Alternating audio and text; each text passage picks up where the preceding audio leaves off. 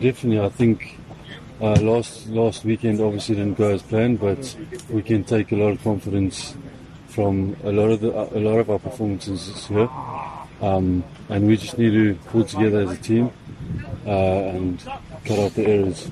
Yeah, definitely. I think they've got a few dangerous players in the forwards and in the backs. They live off your mistakes, so we're going to have to look after the ball this week. Very tough conditions to play in.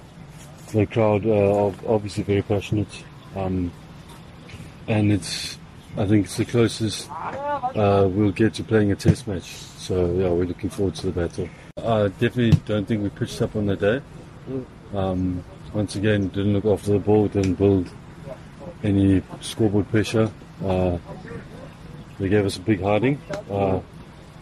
We're expecting a massive battle on Saturday. Test match rugby, and we're looking forward to it.